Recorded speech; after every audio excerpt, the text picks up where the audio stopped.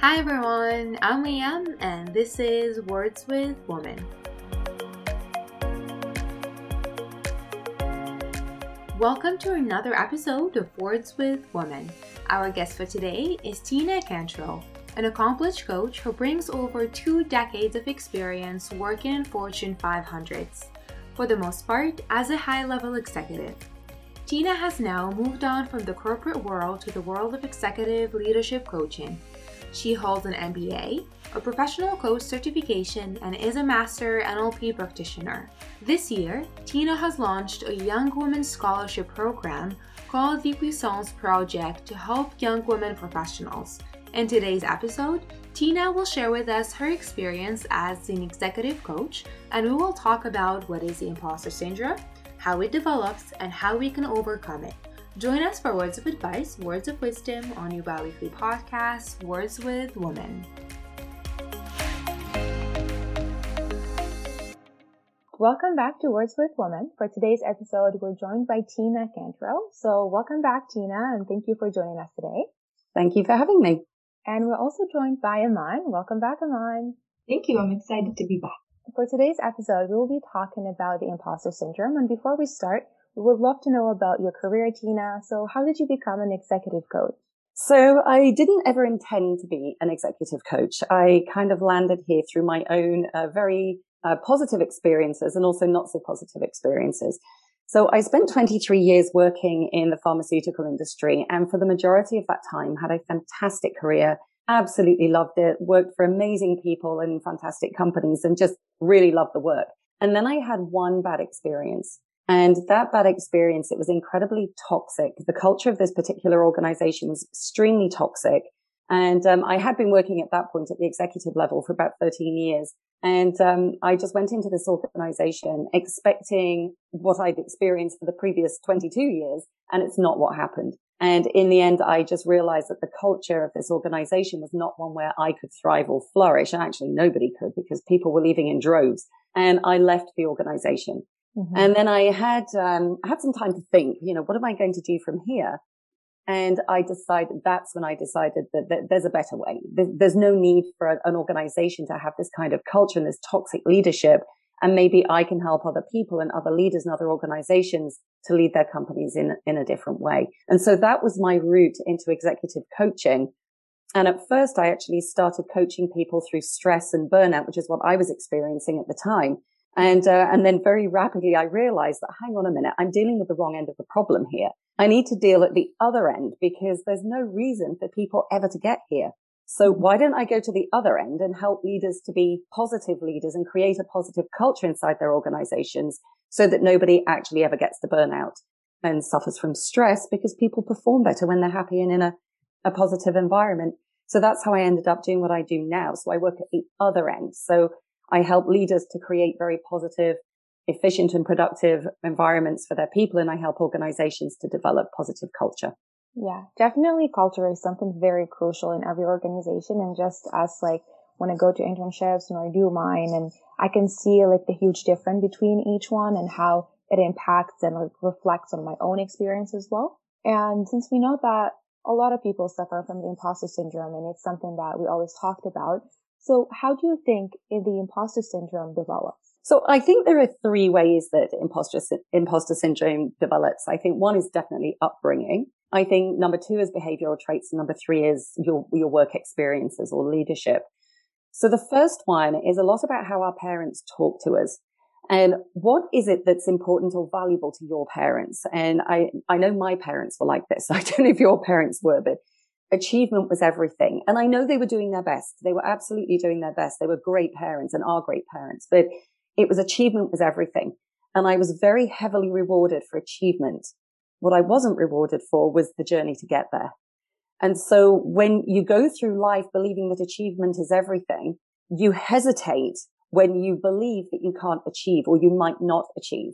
And then you see people around you achieving big things and you think, my God, I can never do that. So you never get started. And that's how imposter syndrome starts to develop through our upbringing. It's the messages that we hear when we're kids and the things that our parents tell us, and this intense focus on winning and achieving and not so much on the journey to get there can really start to cause imposter syndrome in later life. So I think that's the upbringing. There's also this unfortunate thing, and it's still very prevalent, is that girls and boys just aren't raised the same. They're still not. I hear it in the grocery store. I hear it in the gym. I hear it on the street. I hear it at the park. The little girls, don't get dirty. Oh, look, you just got your dress dirty. Whereas boys, they get dirty and they get their hair ruffled and it's cute. And girls are told not to be bossy. Boys are expected to be strong and lead. And so the way that we treat our kids, we really have to be aware of it. I have a son and I'm very aware that I allow him to express his emotions and don't discourage him from doing that, but at the same time encourage the behaviors I want him to exhibit in later life. So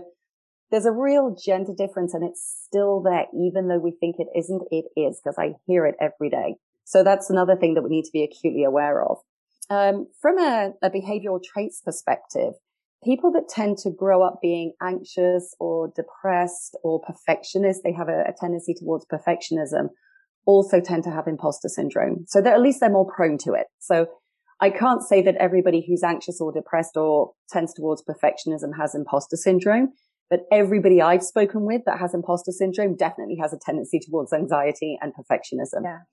So there is a definite behavior trait there that just creates this, if it's not perfect, it's not good enough. And I don't belong here. Mm-hmm. And will it ever be good enough? Probably not. And I'll never be as good as them. And there's a lot of comparison starts from that kind of thinking. So definitely behavior traits. And the last one is leadership. And this is a big one.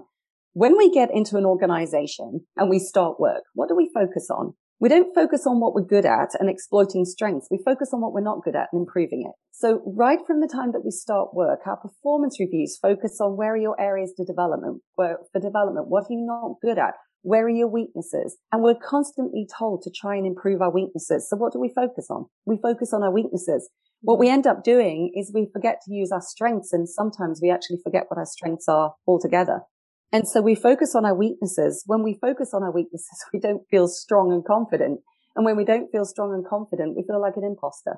So those messages we get in organizations, even in school, we focus on the things that we're not good at and the need to improve them. And we're constantly trying to fix ourselves. Whereas really, if we just focused on what we're good at and delegated our weaknesses, this imposter syndrome thing would never happen. And companies and organizations would really benefit from the strengths that people have rather than trying to fix people all the time.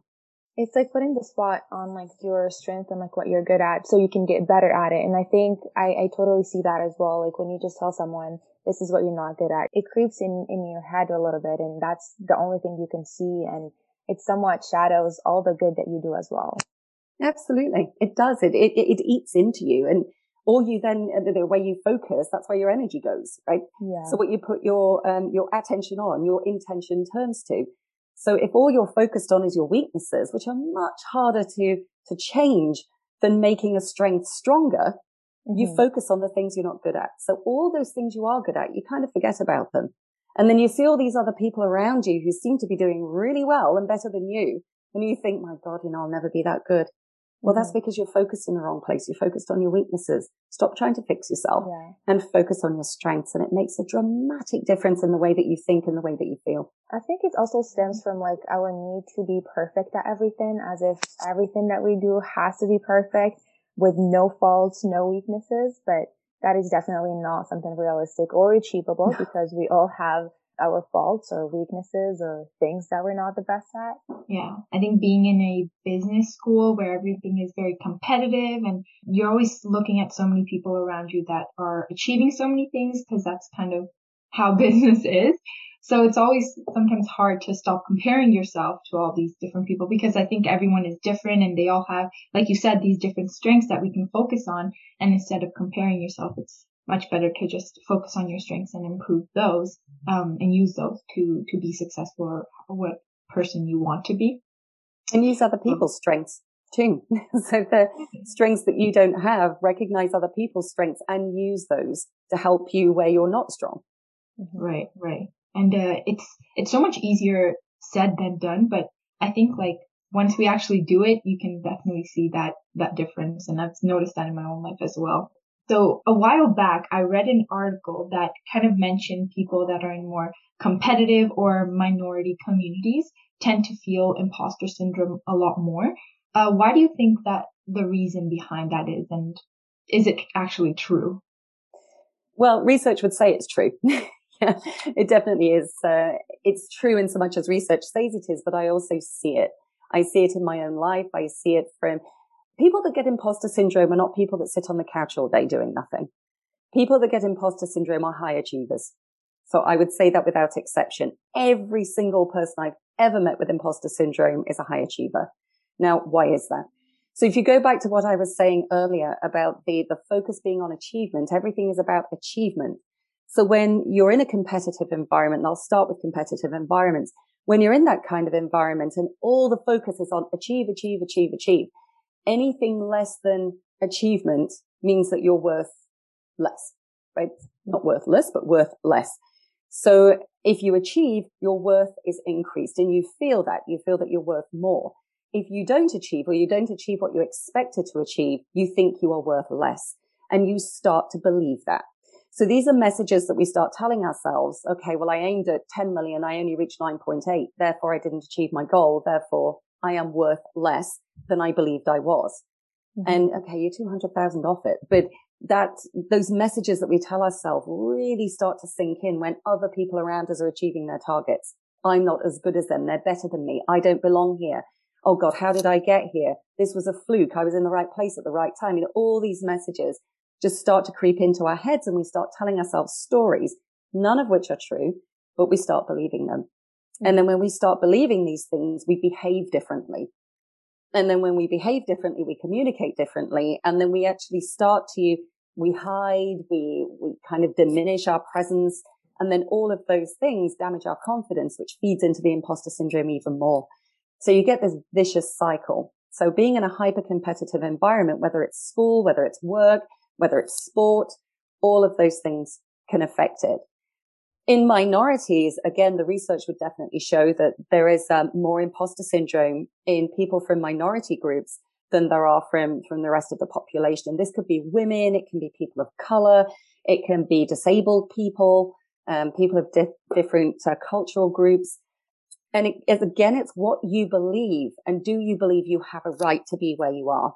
Mm-hmm. And of course, a lot of the messages that we hear growing up are what we're told.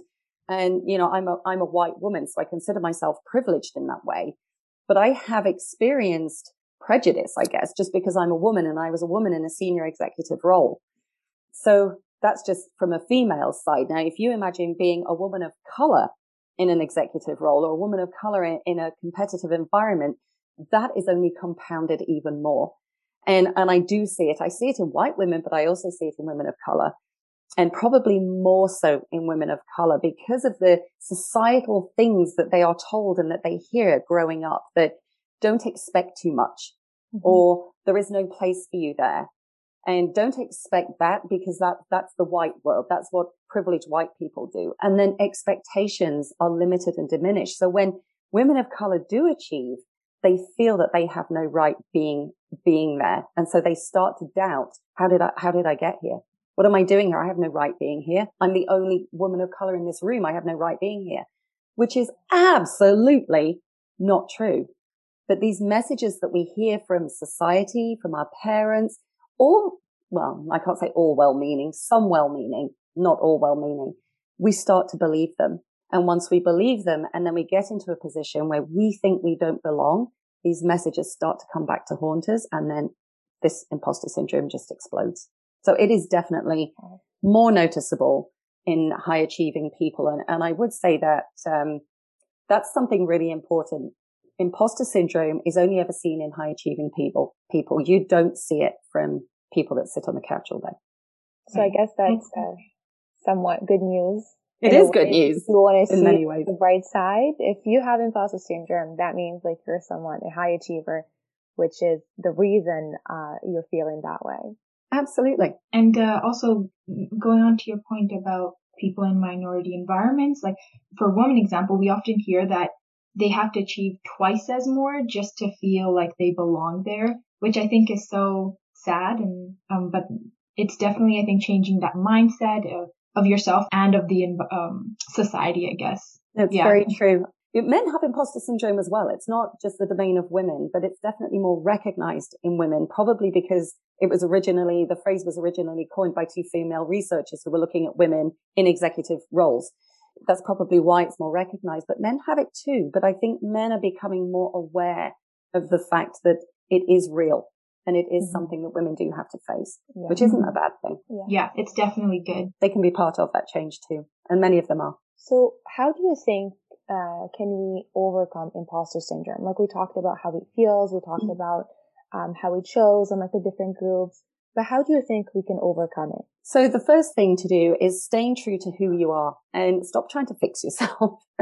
We're all fine. We're all okay. We all have our strengths. So stop trying to fix yourself and really look for your strengths. And I know it sounds very easy and very kumbaya, but everybody has strengths. And remember what I said about imposter syndrome being prevalent in high achievers. The fact that you're a high achiever means you have a lot of strengths. So what are they? So go looking for your strengths, go digging for your strengths rather than digging for your weaknesses. And what I would say, if you draw a very long line, write your strength at one end. Whatever weakness you perceive you have, I guarantee is at the other end of that line. Your weaknesses and your strengths don't exist independently. They're on the same line. They're just at opposite ends of that line. So a weakness is generally a strength that you're either doing too much or you're not doing enough. So just pull yourself back along the line and go back to where your strength is and you'll see it's there. It is absolutely there. And if all you can see is weaknesses, start with the weakness and just pull yourself back to the strength. You know, what's the opposite of this? Oh yeah, I am really good at that. For example, if somebody's very extremely impatient, if you look at the other end of that line, their strength is that they like to get things done on time. I never thought about it that way. Yeah. Without exception, your weaknesses are the other end of the line of your strength. So just travel back along the line and find the strength. It's there. I guarantee it's there. Now I'm thinking of all the things that I consider my weaknesses, and I'm trying to see what's on the other end of the spectrum. Just write them all down, draw a long line, and then on the left-hand side, just write the corresponding strength, and I guarantee it's a strength that you will have. And there are other things as well to counter imposter syndrome. And one of the biggest things, and it's hard, is to take really, really bold action. And I mean, be really brave, do something really bold, because imposter syndrome comes from believing you have no right being where you are, which is a lack of confidence, right? And self-belief. Confidence needs evidence, as does self-belief. So the way to get evidence is to take action. And when you have imposter syndrome, the last thing you want to do is take action. The first thing you should be doing is taking action. So one of the ways to get rid of it is just do something crazy bold. Just go do it. Now, will it work? Maybe. Will it fail? Maybe. Who cares?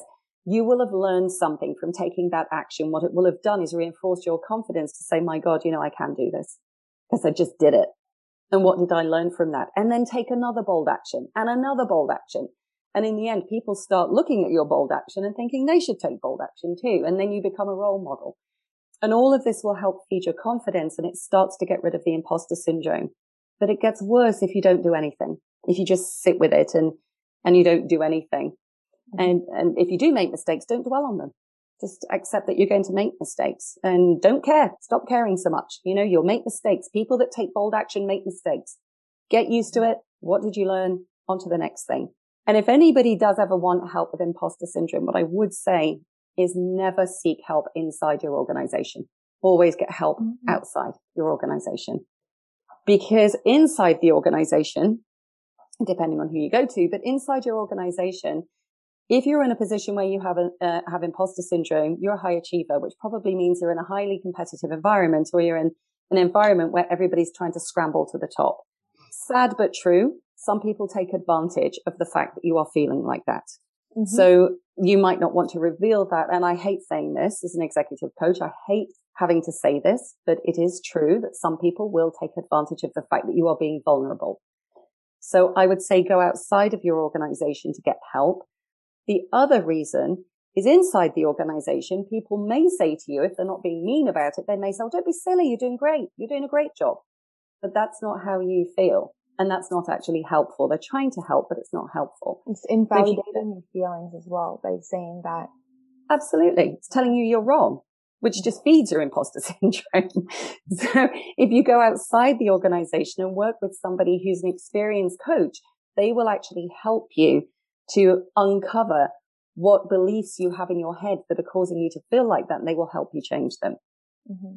And then you can put them into practice safely in your highly competitive environment. You mentioned that, like if you seek help sometimes inside the organizations, obviously not all the time, but some people can take advantage of you. I'm just curious, how would that look like, or how can they take advantage of you in that situation or position? So, for example, let's say that you are looking to seek a promotion and somebody else is also seeking promotion.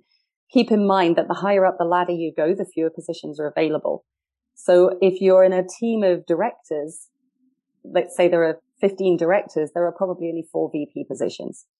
So now you've got 15 directors fighting for 4 VP positions. Nobody should be fighting for anything. This is just what happens. This is real life. So if you go to one of your director colleagues that you trust and consider a friend and say you're suffering from this problem, you're experiencing this problem that you don't feel confident, they may take that as a sign or a signal that boosts their own confidence because they don't feel like that. Okay. They may use that as an opportunity to make you feel worse.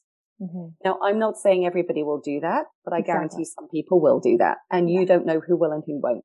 So it's definitely a caution. And having worked in big corporate, I can safely say this happens. It's very sad, but it is true.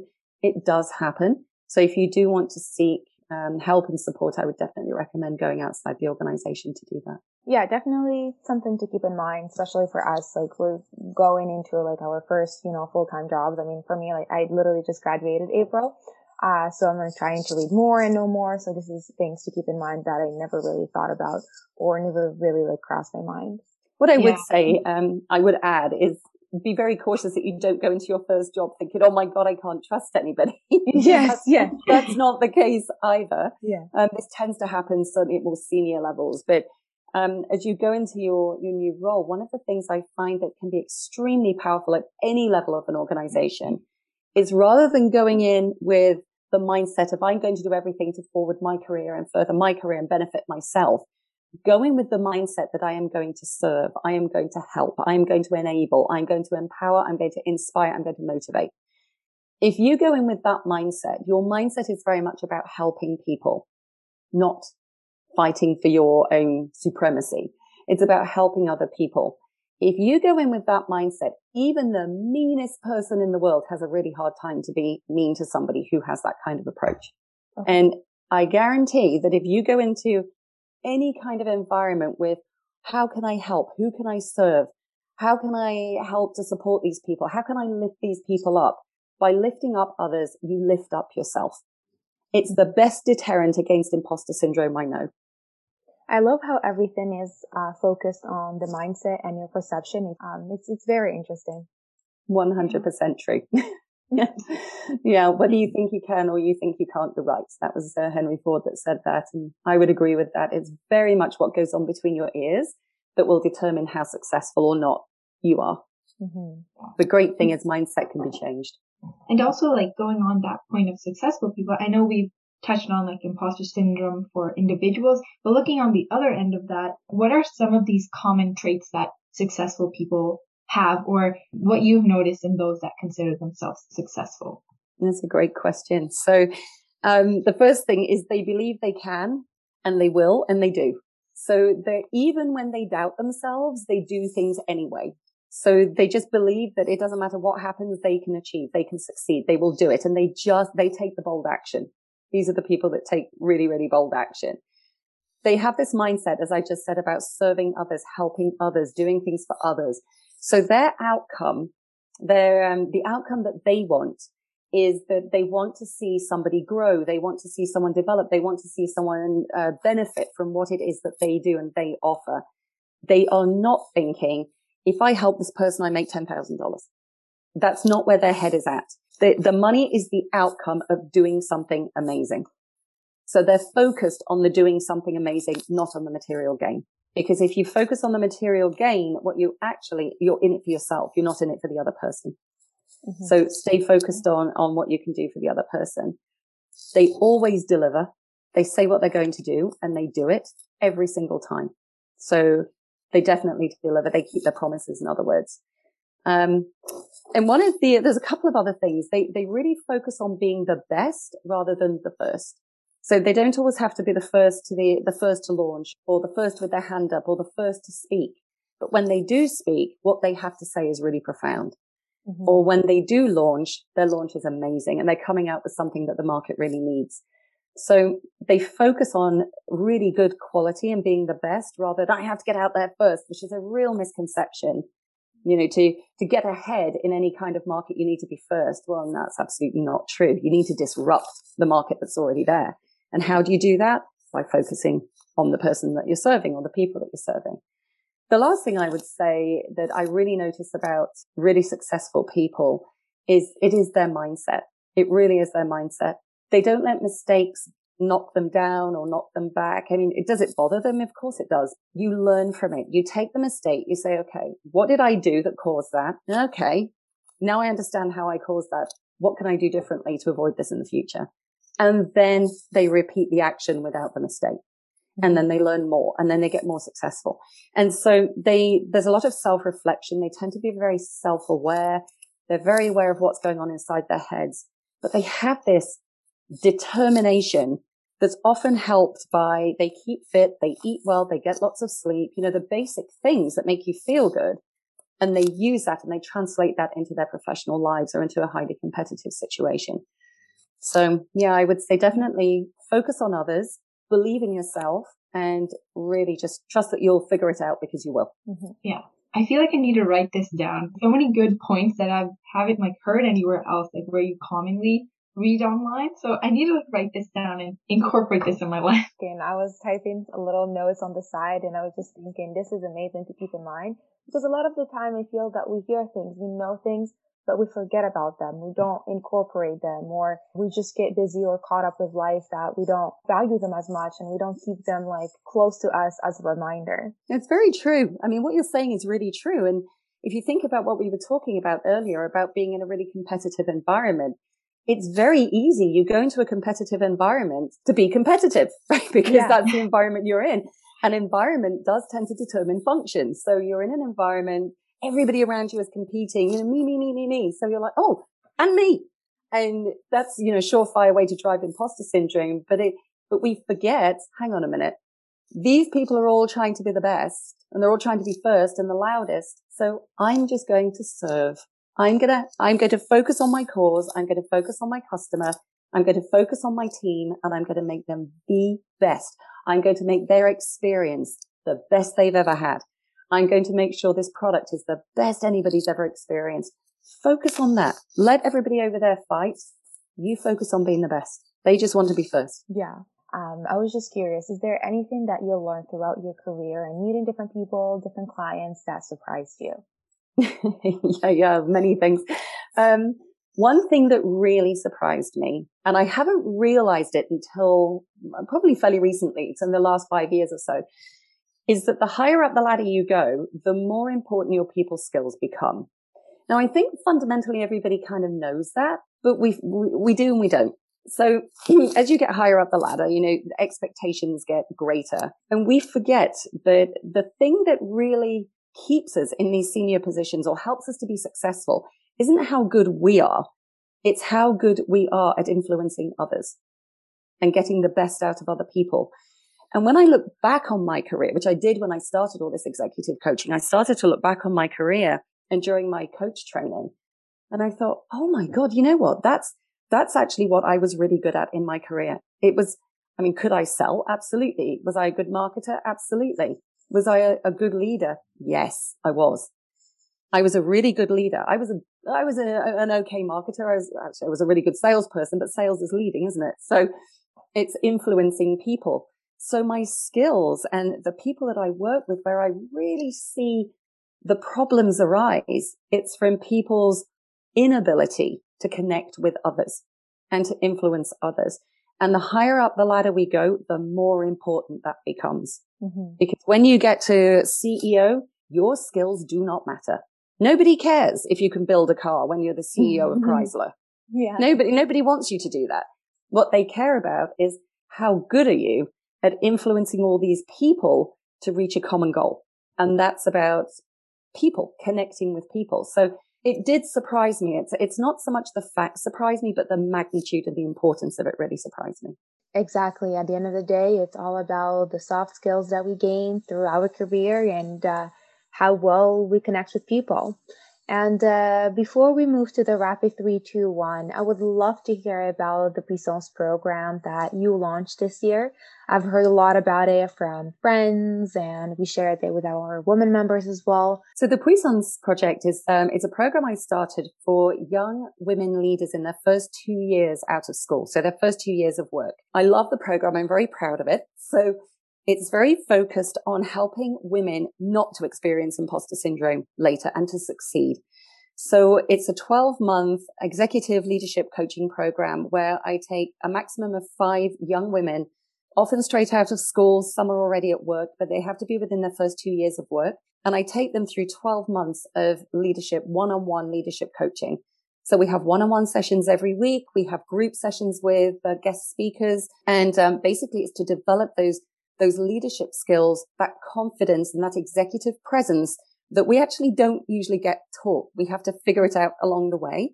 And the things that I was never taught that I had to figure out during my executive career are the things that I am helping these young women to learn in their first 2 years of work. Because if they can get that squared away, honestly, the rest of it is easy. So it's really about leadership, personal development, mindset, developing into a leadership in any kind of environment later in life. Perfect. And just in case our listeners are curious to know, when does the program start, or when can they look into applying? So applications will open up in November this year. We currently have our first cohort. So I just launched it this year, and I have a cohort of 3 incredible young women who are just making amazing progress.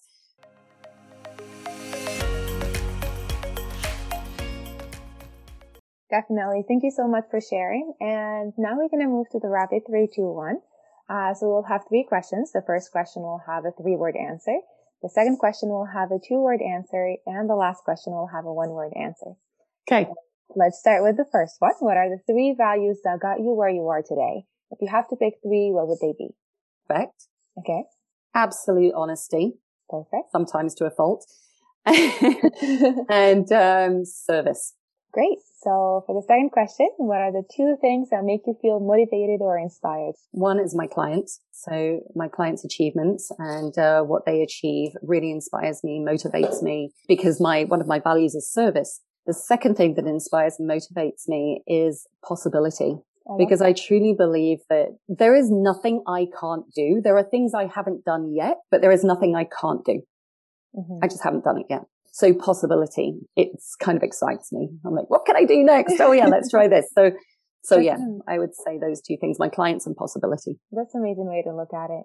And for the last question, what is the one skill that you think is important in all aspects of life? If you have to pick one skill, what would it be?